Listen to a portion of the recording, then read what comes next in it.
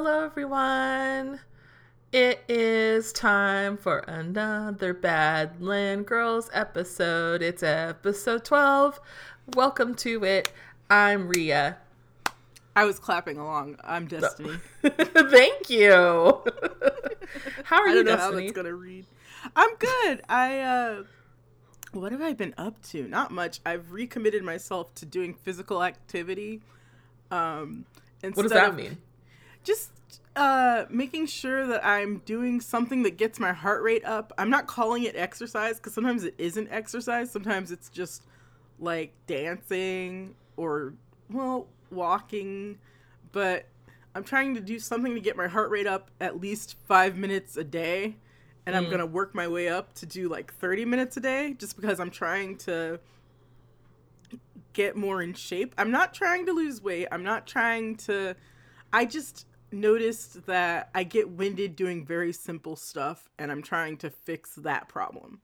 Well, this is good. I'm cheering for you. Thanks. Thank you. Yeah, I figure something is better than nothing, and if I start with 5 minutes a day, then it'll motivate me to, like, add another 5 minutes on after a while, and add another 5 minutes, and then before I know it, I'm working out. Or not working out, but doing something 30 minutes a day. And I think that's like the recommended amount of physical activity that you're supposed to be getting if you have a sedentary job. Yeah, I wasn't sure, but that sounded right. I kind of did some research. I half-assed research because I'm really, really very lazy. Oh, man. And it's hard, too. When you're into the fucking pandemic, it's like, damn, my motivation's in the toilet. I feel like all I want to do is sleep.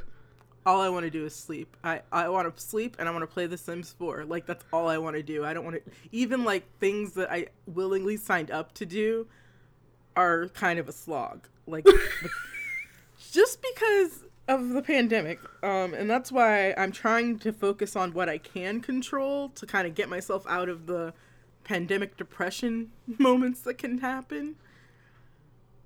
Oh, yeah. I totally understand. Yeah, I hope you're not feeling it too hard, but I feel like the longer it's gone on, the harder it is to just, like, be okay.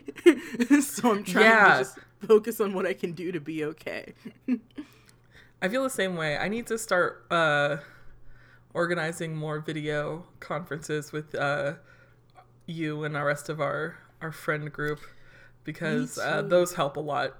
Yeah, I think... meeting up, like, I have a group that meets every Wednesday, and on some Wednesdays, every other Wednesday, we do D&D, Dungeons and Dragons, and then on the off Wednesdays, we have a socialist book club. So if you're interested in either of those... Both spectrums! I love it! You're fully welcome to join either of those if that sounds like your jam. My friend would totally be like, welcome to host. And you can join if you're free Wednesday nights at 7:30. And then I have another group that meets every Friday night to watch JoJo's Bizarre Adventure over Discord. And so those are like the two big social things that I do. But yeah, I definitely need to do more one-on-one time with my closest friends because I've just been really bad about it lately.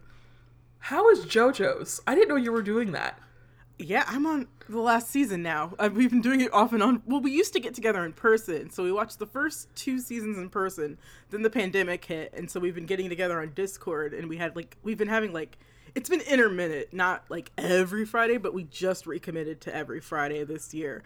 And we just started, I believe it's season 5, which is the final season, and it's pretty good. I go back and forth, but, like... between thinking it's kind of like juvenile and thinking it's really awesome and deep. Oh, okay. So I go on a roller coaster with it, but I feel like the last season was my favorite, which is Diamond is Unbreakable. And that and the fact that, like, everything in it is just this love letter to, like, 80s and 90s pop music and kind of the things that the artist cares about. I've been eating up all the Prince references this season. And it's been really great. And then, like, the end credit song last season was Truly Madly Deeply by Savage Garden. Oh my god. And the end credit song, I can't remember the name of it, but it's a Jodeci song this season. And I heard it for the first time. It was just so incongruent, but also the most logical choice. It was hilarious. But yeah, I guess I like it. Like, I'm enjoying it. I'm having fun watching it with my friends. But at first, I was like, I didn't really like it, and so it's grown on me quite a bit. Interesting. I feel like that's to be expected from what I've seen of the show. That it's a show that kind of grows on you. Yeah, it definitely starts out very silly, and I actually really liked the kind of more gothic horror that it starts with, but they completely dropped that after the first season, and it's just a show about finding people with disability and fighting them if they're bad, or having them join forces if they're good. Sometimes having them join forces if they're still kind of bad. You know that trope of the bad guy turns into your friend that is very common in a lot of TV? Yeah, this show, like, does that almost to a fault. Oh, wow. Wow. But you end up with some pretty interesting ensembles, so... I can appreciate that. Yeah, I appreciate it. I'm enjoying it, and I'll let you know once we finish it what I thought of it overall. But yeah, it definitely had some ups and downs, and I don't think it's a perfect show by any means, but there's a lot I really love about it. The two shows that I'm like working through right now is one of them just recently ended. 3 seasons. It's called Kipo and the Age of the Wonder Beast. It's a Netflix show partnered with DreamWorks Entertainment. It's a cartoon about a post-apocalyptic future where all the animals are either super gigantic and or intelligent enough to speak. And it's about a group of human kids kind of navigating this new world and discovering some secrets and things along the way as they meet these variety of animal packs and befriend them or fight against them depending if they're friendly or not. That is awesome. Yeah, it's a really cute show. What was the other show? Oh, the other show is WandaVision, which is Disney's Marvel first show on Disney Plus, with Elizabeth Olsen and Paul Bettany reprising their roles as Wanda Maximoff. Was that her name? And then Vision. That show is so good. I can barely believe how good it is. The first trailer they dropped for it, I was like, I'm going to watch this. And then every other trailer after that kind of killed it by, like, revealing too much. But I'm still going to watch it. Like, it's still on my to-watch list. I highly recommend it. The commitment they do to sitcom tropes is incredible. The mystery is very, very engaging. And, like... it's worth it alone just to see the different credit sequences, the opening credit sequences they do for every decade. It's worth it for that alone because it's different every episode. That makes me so happy. Like, one of my favorite things is when a show has different opening credits for every episode or every few episodes. Like, I always eat that shit up. Yeah. So this isn't too much of a spoiler, but like the show, she's in some sort of sitcom-esque world, and it slowly is revealed, like, what exactly is happening over the episodes. But because of that, we are in, like, different eras of sitcoms, you know, from, like, 50s to 60s to 70s and on. And just, oh, man, the research and commitment, the 80s opening, I about died. It was so goddamn funny. I was so shocked. And then, there was a huge reveal in the last episode, not this week's, but the one previous. And I'm just like floored about what they're going to be doing in the future in Marvel Entertainment and just in this show. And then one of my favorite little tidbits is that they reintroduced a character that you saw in Captain Marvel as a little girl. She's an adult now. and the writing for her character, her name's Monica, is excellently done. And then they brought back Randall Park, who was in Ant-Man versus the Wasp, and Kat Dennings, who was in a couple of the Thor movies. And man, I was so happy to have them back. It's nice to see them on a TV show where they can flesh them out and give them a little bit more screen time than what we saw in the movies. I mean, they were both super charming in the movies, but it's interesting to see, get deeper into their kind of character and motivations and stuff since they have more time on a TV show. This show is seriously wonderful. Pre-pandemic, it was supposed to come after the other Marvel show, which is about Falcon and the Winter Soldier, but because of pandemic stuff, this one ended up coming before. And I think it worked better because this one is way more mysterious. The other show, Falcon and Winter Soldier, is coming out next month, and that one looks more straightforward action, so I actually kind of like that they started with this one, but it's fascinating. I love it. Yeah, it looks really weird in like a very intriguing way. I'm looking forward to finally sitting down and getting to see what it's like. I find myself discussing, with Tracy, I find myself discussing it with her on a level I used to break apart and discuss Lost. And I have not done that with a show since probably maybe BSG was probably the last show that I really sat down and kind of well, this is what's happening. What does this mean? And stuff like that. So I love that. It's something I didn't realize I missed until I was doing it. I haven't done that in a real way since I used to write my little live journal TV reviews, and the last show I did that with was probably Mad Men. But part of me wants to go back and do it with Twin Peaks: The Return, because I got the big damn box set with all 3 seasons. And I would love to just maybe start a blog or something and just really get into it. Dude, I'd love that. And Return would be such a good one to do it for, because that show is it's between Mulholland Drive and Inland Empire levels of mysterious. Yeah. Where it's just there's so many, it's so symbolic. It doesn't tell you anything. It's everything is up to interpretation. I love it. Yeah, no, it's really beautiful. Yeah, I need to watch more stuff. I've been really bad about just spending all my free time playing the video games. So, well, speaking of video games, do you have a Sims update? Yeah, I've been playing this family since I got the game. So I'm on the 3rd and 4th generation of this Sims family called Shumka, which I named after one of my favorite podcasters, Dave Shumka from Stop Podcasting Yourself. Because despite how uncool it is to just listen to a podcast with white guys talking, that is probably that's my favorite podcast. I don't know.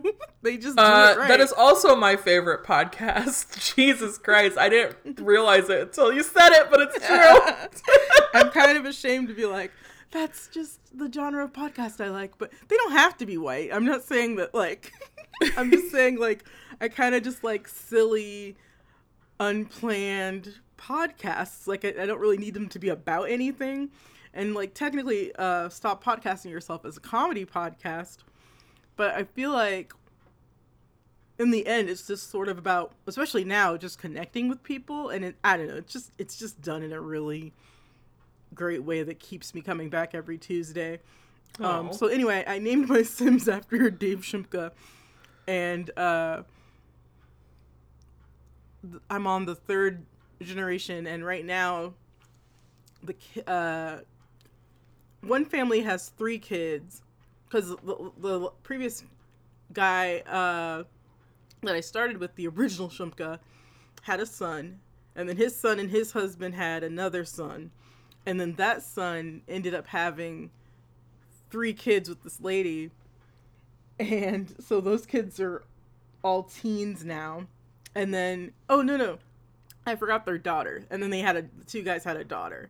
So I'm playing the daughter's family and the son's family. The son has 3 kids that are all teens.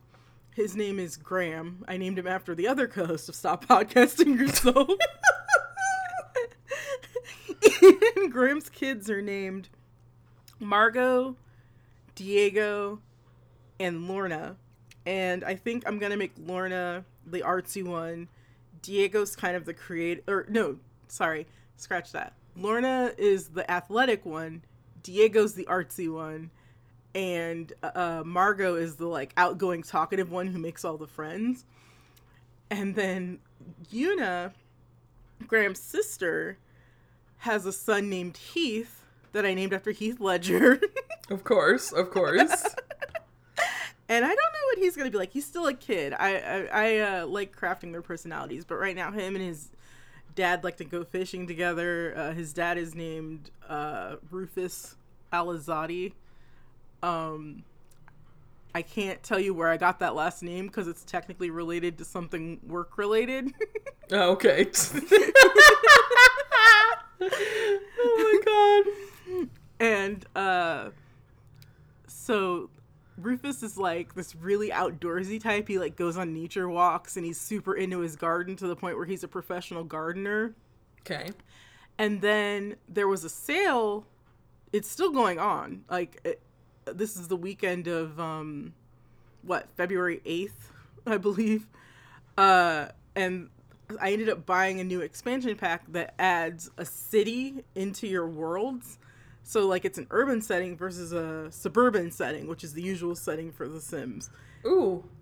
And there are festivals, and it's a little more multicultural. So like you unlock different foods. Like there's different food stalls. There's a food stall for Filipino food. There's a food stall for Moroccan food. There's one for Mexican food. There's one for Japanese food.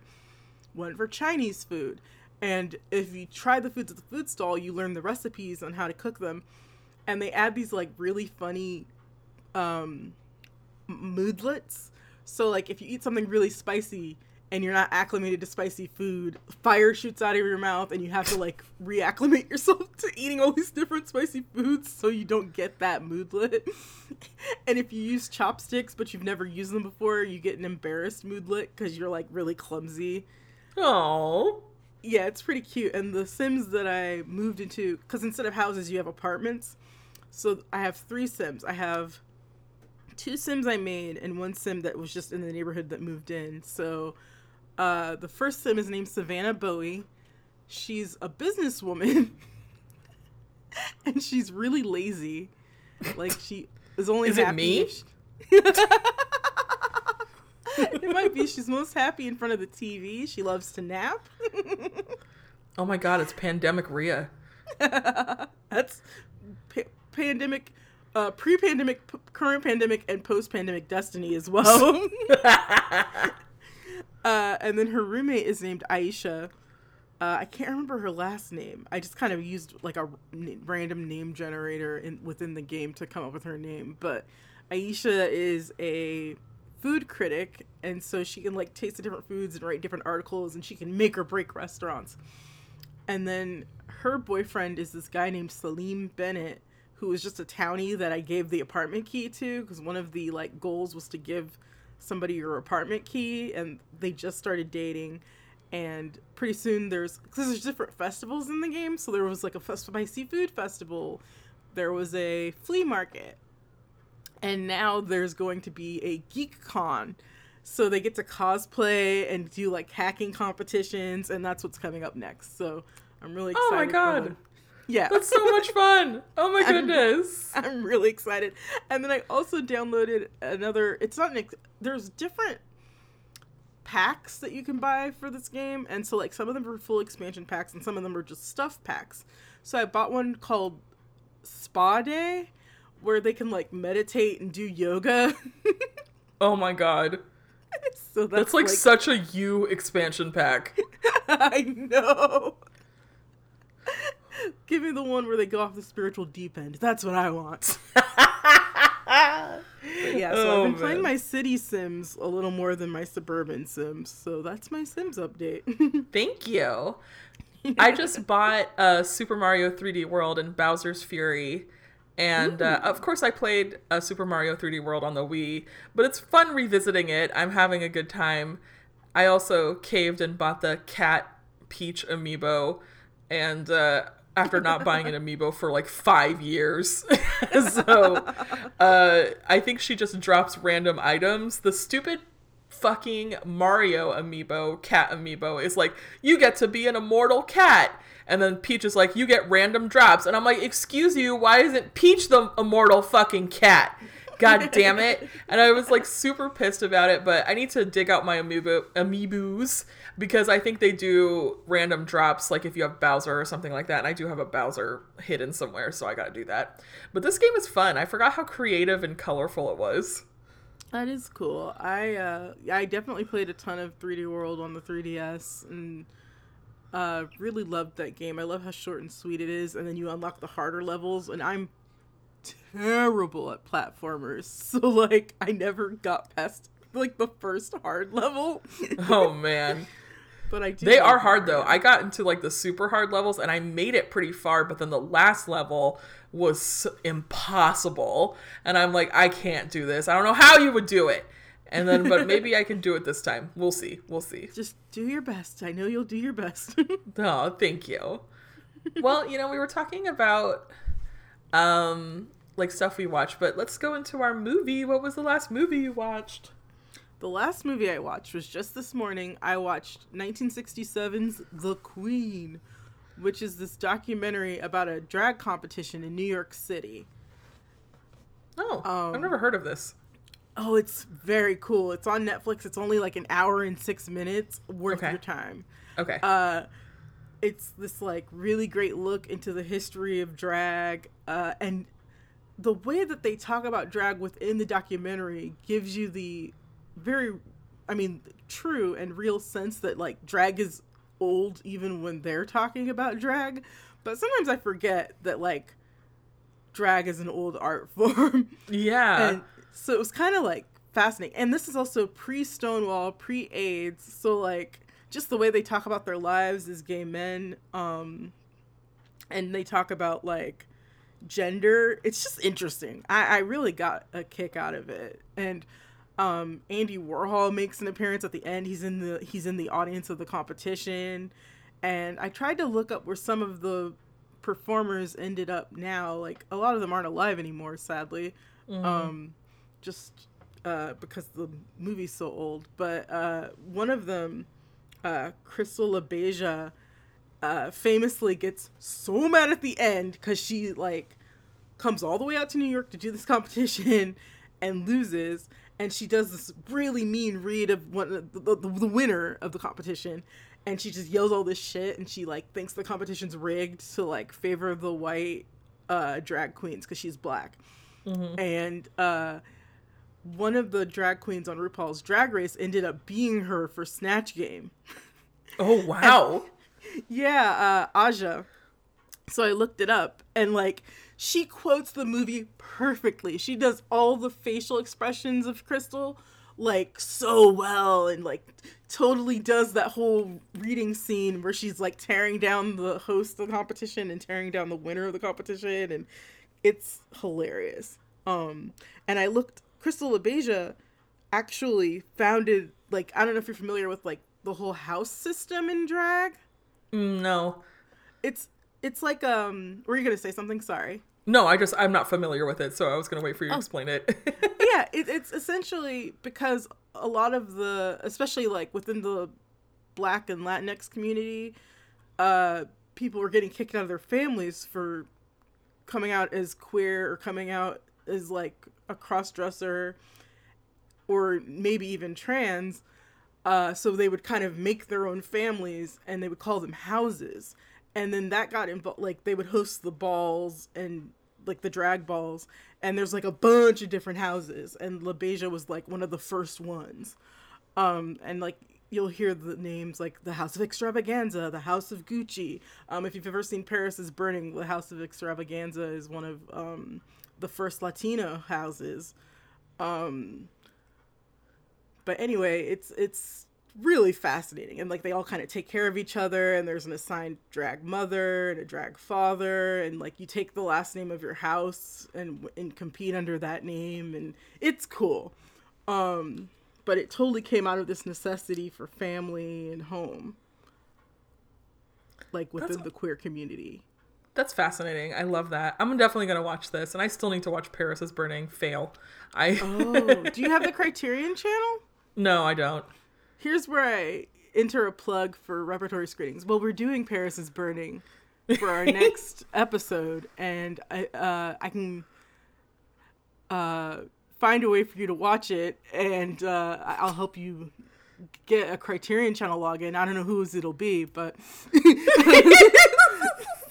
Okay. And we will definitely have you watch it because it's fucking great. Okay, cool. Thank you. What was the last movie you watched? The movie I want to talk about today is a movie that I saw when I was a teenager and completely dismissed, and then recently watched, obviously, and have just did a complete 180 about my feelings about said movie, and now it's one of my favorite movies I've ever seen, and that movie is The Exorcist. Yeah. So when I first saw The Exorcist, I was a teenager and I was a pretty hardline atheist because I was surrounded by a lot of very aggressive Christians at my school. And I just felt like the only way to be was to be a hardline atheist to kind of protect myself from these very aggressive Christians who could be very cruel and were very cruel and actually got in trouble for being very cruel eventually down the line. So because of that, I was just not in the mood to watch a movie about a girl who's possessed by a demon who gets exorcised by a couple of Catholic priests.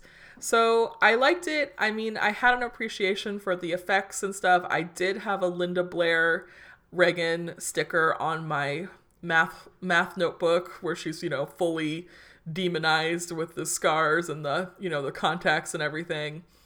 But it just wasn't for me. I just didn't like that kind of horror movie. Well, recently I decided to rewatch it because it's on HBO Max.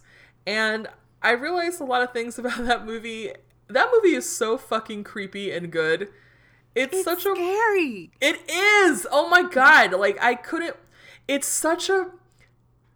I think what ended up happening in my brain was that I was so swayed by the occult-esque movies that followed that I didn't realize that Exorcist actually broke a lot of new ground and was actually pretty unconventional compared to some of the other later exorcism movies that would come out. Father Karras is fully questioning his religion that entire movie. The exorcism technically, spoiler alert, fails. And Karras basically takes the demon in him, and that's how they defeat it. There's a lot of talk in the beginning when Reagan's mom is at the end of her rope, where she's talking to the doctors, and they bring up an exorcism, and they actually fully explain what it is because they call it an archaic practice that's no longer well known, which I think some other period piece movies that I watched around the same time as The Exorcist, The Conjuring, forgot about. Like, in this movie, nobody knows what a fucking exorcism is, and then I was watching The Conjuring, and they all know what an exorcism is, and I'm like, and that was just very interesting to see. And yes, like, how did the director make that simple stairway up into that room just slowly the scariest thing on the planet? Like, I don't know. I just feel like that movie was so good. I was so blown away at just the sound design and just the kind of iconic sequences. And I'm actually reading the book right now because I was so blown away by it. But yes, The Exorcist is such a good movie. It is now one of my favorite horror movies. And I'm sorry I ever doubted it. What are your thoughts on The Exorcist? You didn't know. I think it is very good. I consider it legendary, like most people. I really like hearing all the weird stories around it, like the devil's actually in the film and like all this stuff. There's that very, very short scene. I think it's at the beginning of the movie where she goes to a hospital, Reagan does, and there's like a guy in it that plays a doctor, and it turned out that guy was a serial killer. Oh my god, I didn't know that. What? Yeah, like there's a My Favorite Murder episode about it, but I cannot remember his name to save my life. But he was this doctor that like murdered patients. Oh my god! Yikes! Yeah. Oh, whoa.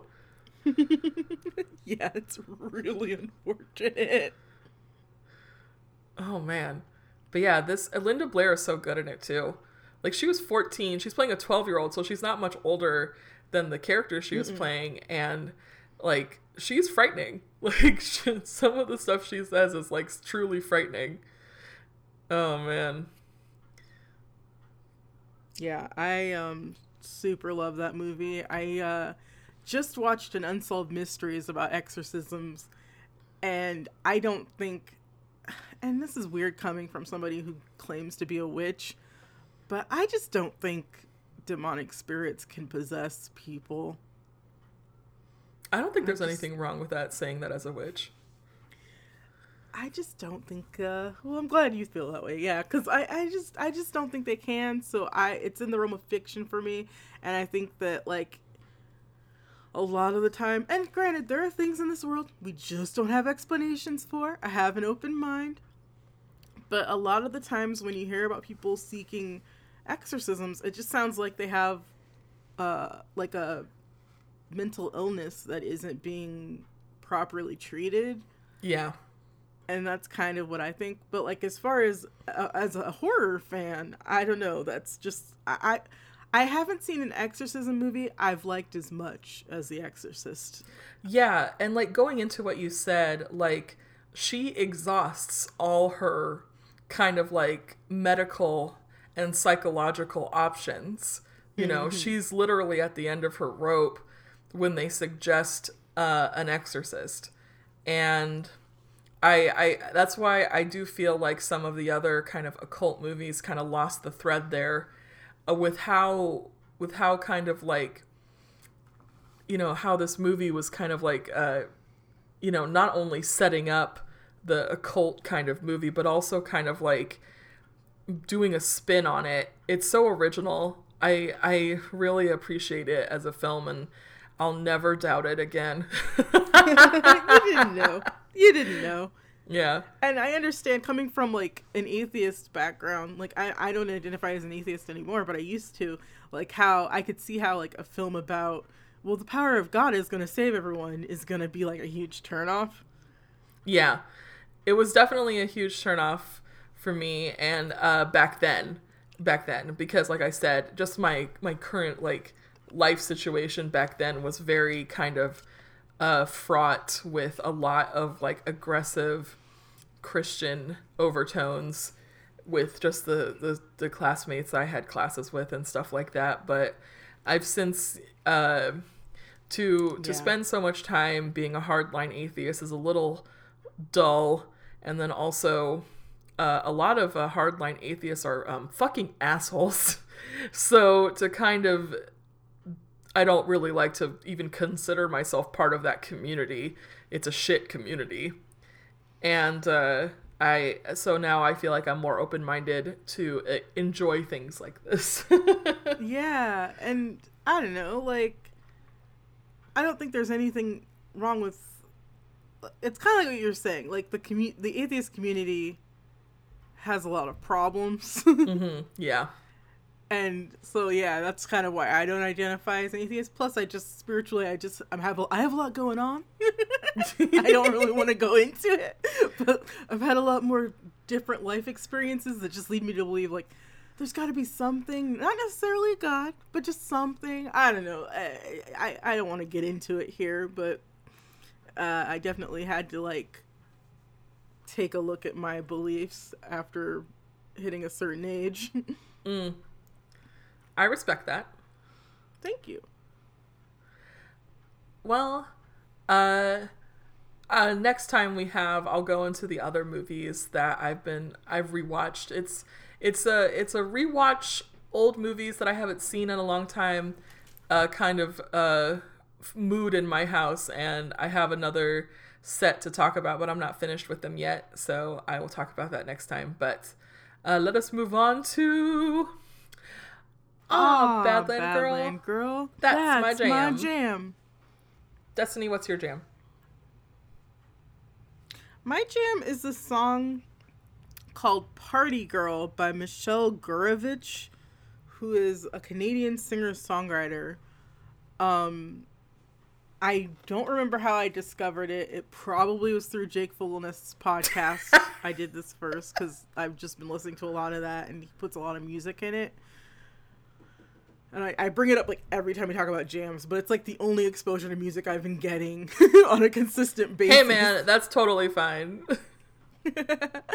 But it's like this really great piano song, just ironically kind of mocking the life of a party girl, and not in like a yucky way, but just in sort of like, I know what I'm doing and I'm the best one here, that kind of song. And I really can't get enough of it. It's very catchy and kind of sad. Oh, see, I love that. That reminds me of Lily Allen's song 22. Although I don't know if you know that, I don't know if you know that song. I don't know it. But like, it's a song about a girl who was like out every night at 22, but she's nearly 13 now, and she's trying to figure out what to do with her life after spending like almost a decade as a party girl. Interesting. So my jam is, I guess, a vaporwave song called CRT Waver. Wait, what the heck is it called? I already forgot what I... Sounds like a vaporwave song to me. I don't know if you weren't sure, but with a name like that. It's called CRT Days by Wave Shaper.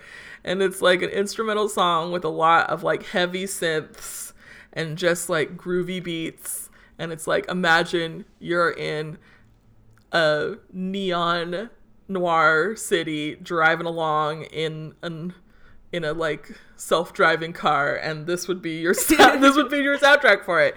It's kind of been my regular jams have been all these kind of electro songs lately, just like instrumental That's electro awesome. songs, just pretending I'm in some like neo future. When I listen to vaporwave, I like to pretend I'm in the anime Dirty Pair, which is my favorite anime. I did not know that was your favorite anime. Oh, I love you. It is so good. I can't even... It's like an action movie every episode. It's funny. It's cool. It's got like this really... The name is very misleading because it's a very like clean-cut show. It kind of sexualizes the two main women, but not in like a really obnoxious way. I wouldn't even say it sexualizes them all that much. Like, for 80s anime, there's a lot of Star Trek references, and you know I eat that up. Of course. But yeah, that is my favorite anime. But a lot of the imagery in that just reminds me of music. Oh my god. I need to watch some. I'm aware of it as like a cultural context kind of thing, but I have not seen any episodes of it. You should come over and I'll loan you my DVDs. They're not mine, but I'll loan them to you anyway. I think my favorite anime... go ahead. Oh, I was just going to say, we live in a house with a lot of historical anime. Go on. I think my favorite anime is Yuri on Ice. That, I know it's a recent one, but that one really moved me It's good. To a level that I wasn't expecting to be moved. I really like it. I finished it fairly recently. Aww. And I never saw the weren't they making a movie? They just did an update on the movie last year, so it's slowly going, and even slower now because of COVID. Okay, I had no idea if that had been released or not, but I'm glad that's your favorite anime. That doesn't surprise me. I think that hits all the Rhea buttons. It does. It's such a beautiful show, and from somebody who was like watching like Free and Haiku, it just goes there where those animes won't. And as far as like a queer relationship on screen. And I would love to do an episode where we just talk anime. Oh my god, our next episode, done. Okay, because like I feel like I've watched way more since the last time we tried to do an anime episode. Oh my god, this is fun. So yeah, let's do that. Oh my god, I'm excited because I have a lot of anime I want to talk about. So off mic, I asked Destiny because she was eating a banh mi, and I asked her what her pandemic meal of choice was, because it's something I've been thinking about a lot recently. Like, what have I been eating more of since the pandemic started? Well, I'll tell you what, I've been eating a lot of takeout. DoorDash Pass for life now, thank God. I eat so much takeout now. But My What's your takeout go-to? my takeout go-tos, well, it's there's a McDonald's really close to me, so McDonald's gets hit on a lot. And Okay. there's actually this place pretty close to me. Tracy recommended it. It's called AJ's Cafe. It's just an American cafe, and they have such delicious breakfast foods. That Ooh, yeah, it's hard to get good breakfast food. Yeah, they have this gigantic burrito that my dad and I are addicted to, so we order from there a lot. Awesome. That's awesome. I love that your go-tos are like straight up classics though. Like diner food Yeah. and McDonald's. Like that's pretty great. The only kind of classic, but not really, is my mom and I hit up Crystal Jade a lot. Oh, so do I. That's the only Chinese restaurant, and we live really close to one that we like, but that's the only one where I will get delivery from. Yeah, it's good. My mom and I love Crystal Jade. She loves Crystal Jade. And one of the things that they have on their DoorDash menu that I never remember seeing on their actual in-person menu are those Chinese sugar donuts that I always order now with my DoorDash meal and eat the whole box by myself and hiss at anybody who tries to come near me and steal my Chinese sugar donuts. I don't think I've ever had Chinese sugar donuts. Oh my god, it's just like fried dough with sugar on top. It's like a staple at buffets. Oh. At Chinese Okay. buffets. Yeah, no, that sounds delicious. Yeah, I was actually surprised when I saw that Crystal Jade had it, because usually I only see them at a buffet set type setting. So I was like, oh, hey, they have Chinese sugar donuts. Gimme! Okay, so what's your go-to food to cook? So my pandemic meal of choice has been spicy chicken fried rice, which is basically just chicken fried rice, except I put a bunch of sriracha on top of it. And then I eat it for 5 days. I don't eat chicken, but that sounds really good. Fried rice is a perfect comfort food. It is. It's been my pandemic meal of choice, just because I don't usually eat leftovers. I'm not a big fan of leftovers. I feel guilty when I can't eat leftovers, but for some reason, chicken fried rice, I can eat that for like a week straight. It tastes better the longer it's in the fridge. It's weird. Something about the consistency of the rice or something. I am also really bad at eating leftovers. After a couple of days, I'm just kind of over it. I don't know what it is about me. Well, okay, good. This is why we have Badland Girls together. It's because we both don't like leftovers. It's just how it is. I don't know why.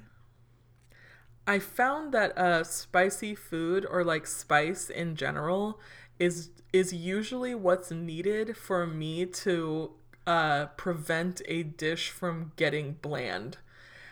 Because I ate so much chicken ramen in college, I literally haven't eaten more than, let's say, 5 cups in the past 20 years. But then Wow. I've discovered spicy chicken ramen, and that has also been a comfort food. It's like adding spice is just like, oh, here's the magic ingredient you needed to make this tolerable and not repetitive for you. I feel it's such an easy thing to add. I'm like, why didn't I think of this sooner? Uh-huh.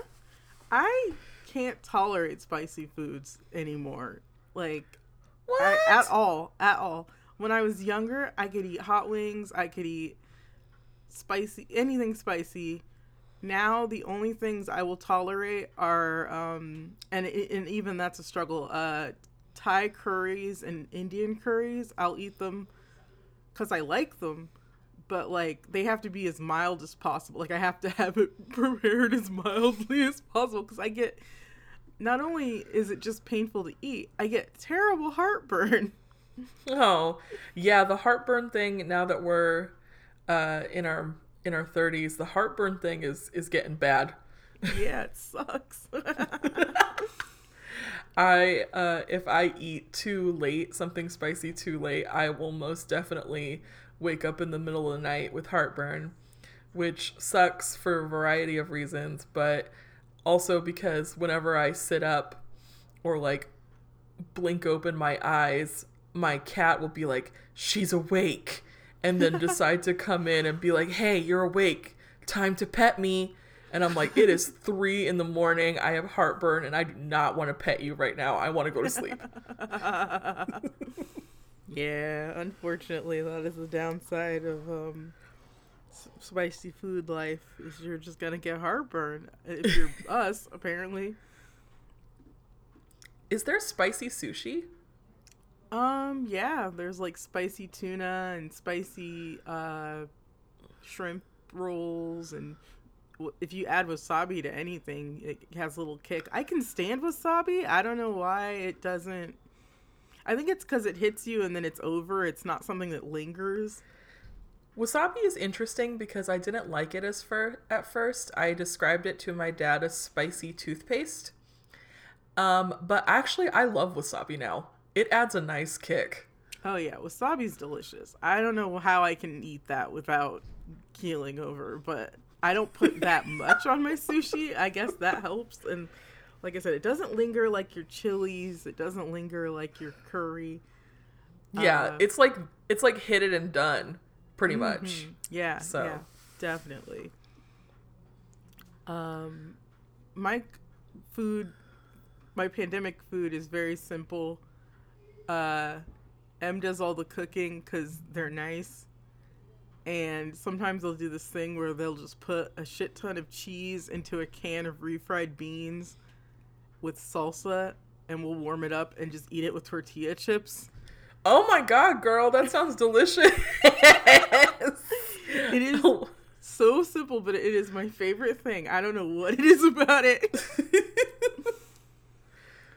Do you see, you have to, since it's like a kind of like a homemade thing that you guys created, you have to name it now.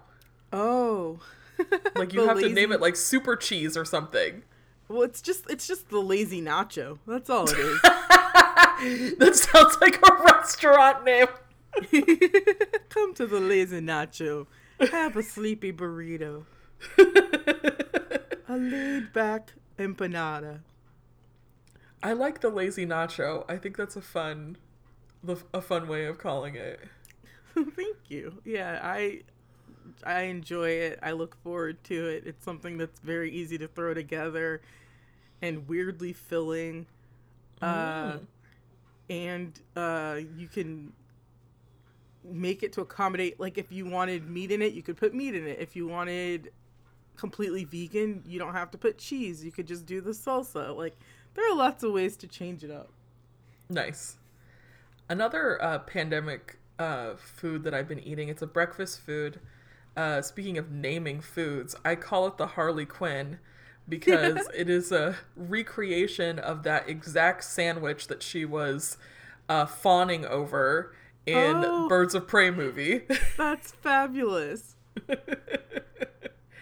I watched it and it looks so good, and so I decided to try and recreate it.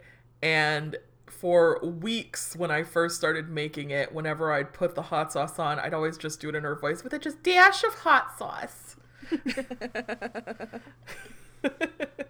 That is delightful. I saw that not Disney Plus, that's the wrong one. HBO Max. There's too many streaming services. And I have most of them, so like I might as well get cable now, right? Oh no, because then that just adds a bunch of mainstream 24/7 hour news and sports, and we don't need that in our lives. No, I'm just saying, like, cost-wise, I'm not saving any money just by going to streaming services because I just have so many now. You do have a lot. Like, how many? Like 10? Do you have 10? Well, Em and I kind of split them up, but okay. Let me count. Okay, so I have Funimation, Verve, which is another one that has like anime and cartoons. Okay. I'm thinking of just the ones we pay for. The Criterion Channel, Night Flight, which is music videos and just various movies and TV shows. Netflix, Hulu, HBO Max, Disney Plus. Shit. Do you have Prime? Yes, Amazon Prime. That's 9. Shudder? Yep. That's 10. Okay, so you're already at 10. And then those are the ones we pay for. And then like the free ones we use, like I've been watching a lot of Pluto TV, which has ads, but I really like they have a Mystery Science Theater 3000 channel and an Unsolved Mysteries channel. The only channels you need. For real. No, that is like so relaxing. And it's like having cable because you can just have it on in the background and you can mute the commercials. And I don't know, I find it soothing. I need to download that. I really like it. Oh my God, girl, you really do? You have 10 plus. Well, yeah. And then the free ones I have are Canopy, which is through the library. That's a streaming service. If you're the Omaha Public Library doesn't do it, but the La Vista Public Library does it, where it's a streaming service where you get 10 credits a month and you can just watch 10 things for free. And then when the month changes, you get 10 more credits to watch shit for free. And they have a ton of great movies and documentaries and educational films. Oh my goodness, why isn't OPL doing this? I don't know. I'm irritated now. Yeah, when I found out about it, I was like super disappointed, but then I moved to La Vista, so it stopped mattering. And then Retro Crush, which is it's a retro anime streaming site that is completely free. Oh my gosh. Okay, so I need to get Pluto TV, obviously. Oh, yes. So I have just the big ones, so like Apple, Hulu, Netflix, HBO Max, and Prime. And Apple's free. It came free with my phone. Nice. So I think that's it. I don't think PBS. I have PBS because my mom and I watch too many period dramas. Oh, I downloaded PBS, but I don't know, the way they do their pricing confused me, so I've never done PBS before, but it's on my Roku. Okay. Well, Jesus. Now I understand. Yes, so many streaming services. Oh, now that you know I have a Roku, you understand why I have so many streaming services. I just feel like Roku has like 1 billion. I just feel like they have so many on there. That's true. They have a lot. Yeah, it's out of control. And I don't even watch that much TV. That's the thing that makes it funny. But yeah, HBO Max has, the reason I brought them up, they have all of the Batman the Animated Series. So I would love to go back, and I started rewatching it on DVD, but that was a long time ago. And I would like to pick up where I left off and watch some Harley Quinn. Oh, yeah. They have her solo show with Kaylee Coco, whatever, from Big Bang Theory. Oh, and yeah. Her solo show is really good. Speaking of Harley Quinn, the current Harley Quinn in popular canon is like my favorite thing because she's not with Joker. She's queer. Yeah. And she is totally an anti-hero. And speaking of this, I feel like they've danced around Harley Quinn and Poison Ivy being queer for decades now, but there is a lot of new media coming out where they are confirmed queer, both of them. In a relationship? Yes. Nice. Well, I guess spoiler alert, in the Harley Quinn, they are in a relationship in the cartoon. So that's awesome. Also there's like, and it's not just Harley Quinn, like you brought up the houses of drag queens. Yeah.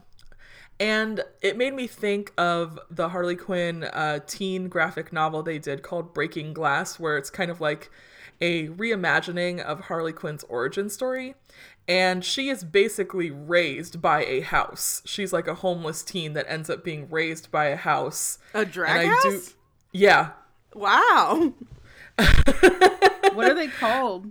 I can't remember. I read it last year, and I wasn't aware of houses, and I don't know if it was explained in there or not, but she's raised by like a drag queen. I know that. So I'm like, it has to be a house. I need to go look at it again. Oh, we need to get you watching Paris is Burning. Oh. I know. And so like in that one, it was like it wasn't really focused on her queerness, but it had hints of it. And then, like I said, this Harley Quinn animated series they've done where she has a confirmed queer relationship. And then, as part of DC's like teen imprint, which has some really good books in it, there's a new one coming out next year called, sorry, it's 2021, this year, about Poison Ivy, and the whole thing is just about Poison Ivy's first queer relationship. So like these characters are kind of like being rewritten, or not rewritten, but like confirmed as queer, where people kind of like ID'd them as queer way back in the Batman the Animated Series days. Yeah, no, it's really great because it was such a throwaway thing, I think, when they made it. Like that joke of them being together and just sort of, and people just took it and ran with it, and I'm all for it. I'm for it too. It's really interesting. Like, I think the first time, like, I know they hinted at it a lot in the comics. Like, I know there was I saw like a super post once on Tumblr of like moments between them where they were like sharing a bed, but it was all very wink wink, nudge nudge. And then in the alternate universe comic Bombshells, which is about all the women DC superheroes in this kind of like retro universe, pinup type universe. It was based off some art they did, and then they spun it out into a comic. Yeah, that was that Batwoman. Oh yeah, you did. I forgot about that. And then in that one, that was the first time I remember seeing Poison Ivy and Harley Quinn like confirmed in a relationship. Like there was a Christmas comic about them, and it ended with them kissing at the end. So this is interesting. I'm into this. I need to read this Poison Ivy comic. You said it's out this year? Yeah, I forget the name of it, but I will add it to our notes, because I just found out about it and they had some like preview art and it looks really gorgeous. It's like a gothic romance with plants. That is awesome. All right then. Well, we have concluded yet another episode of Badland Girls. Yay! Woohoo! Potty. Thank you for listening. You can find all of our episodes and show notes at abnormalmapping.com/badlandgirls. Yay! Thank you for hosting us, Abnormal Mapping. We appreciate you. And you can email us questions or comments or, I don't know, a string of emojis at badlandgirls@gmail.com.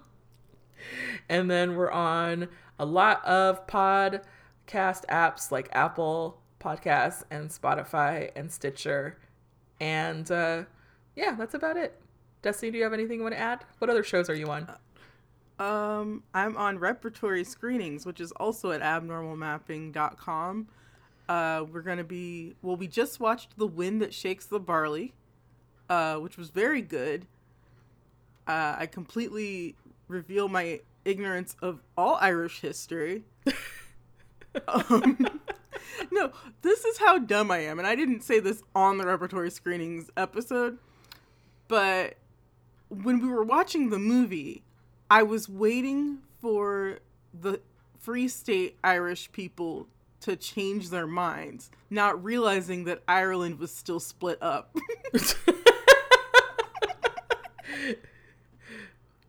Just total dumbass. No, it's okay. It's fine. It was very funny. Because at the end of the movie, I was like sitting there, I was like, I really thought they were gonna overcome. And then I realized, oh no, there's a reason why there are two Irelands. And I just don't feel like it's talked about very much. I don't know. No. I mean, like, whenever people talk about Ireland in, like, kind of American context, it's like, ooh, beer! That's true. So I totally... Go ahead, sorry. Oh, no, I was just gonna say, I just feel bad, because I feel like one of the big failings of Americans is not knowing other cultures very well, and everyone else knowing American culture very well, and it's like, I just need to get out of my ignorance bubble. But I did learn a lot about the early Irish independence movement, and it was a really good movie, and I highly recommend it. But yeah, so Repertory Screenings, we watched Wind That Shakes the Barley, and we're watching Paris is Burning next. So, well, now you want me to have like a little fun Carmen Sandiego moment where every show we just talk about a country and stuff we've learned from it. I know, right? Like, what did you learn about Northern Ireland today? I'm dead serious. I'd love to do this.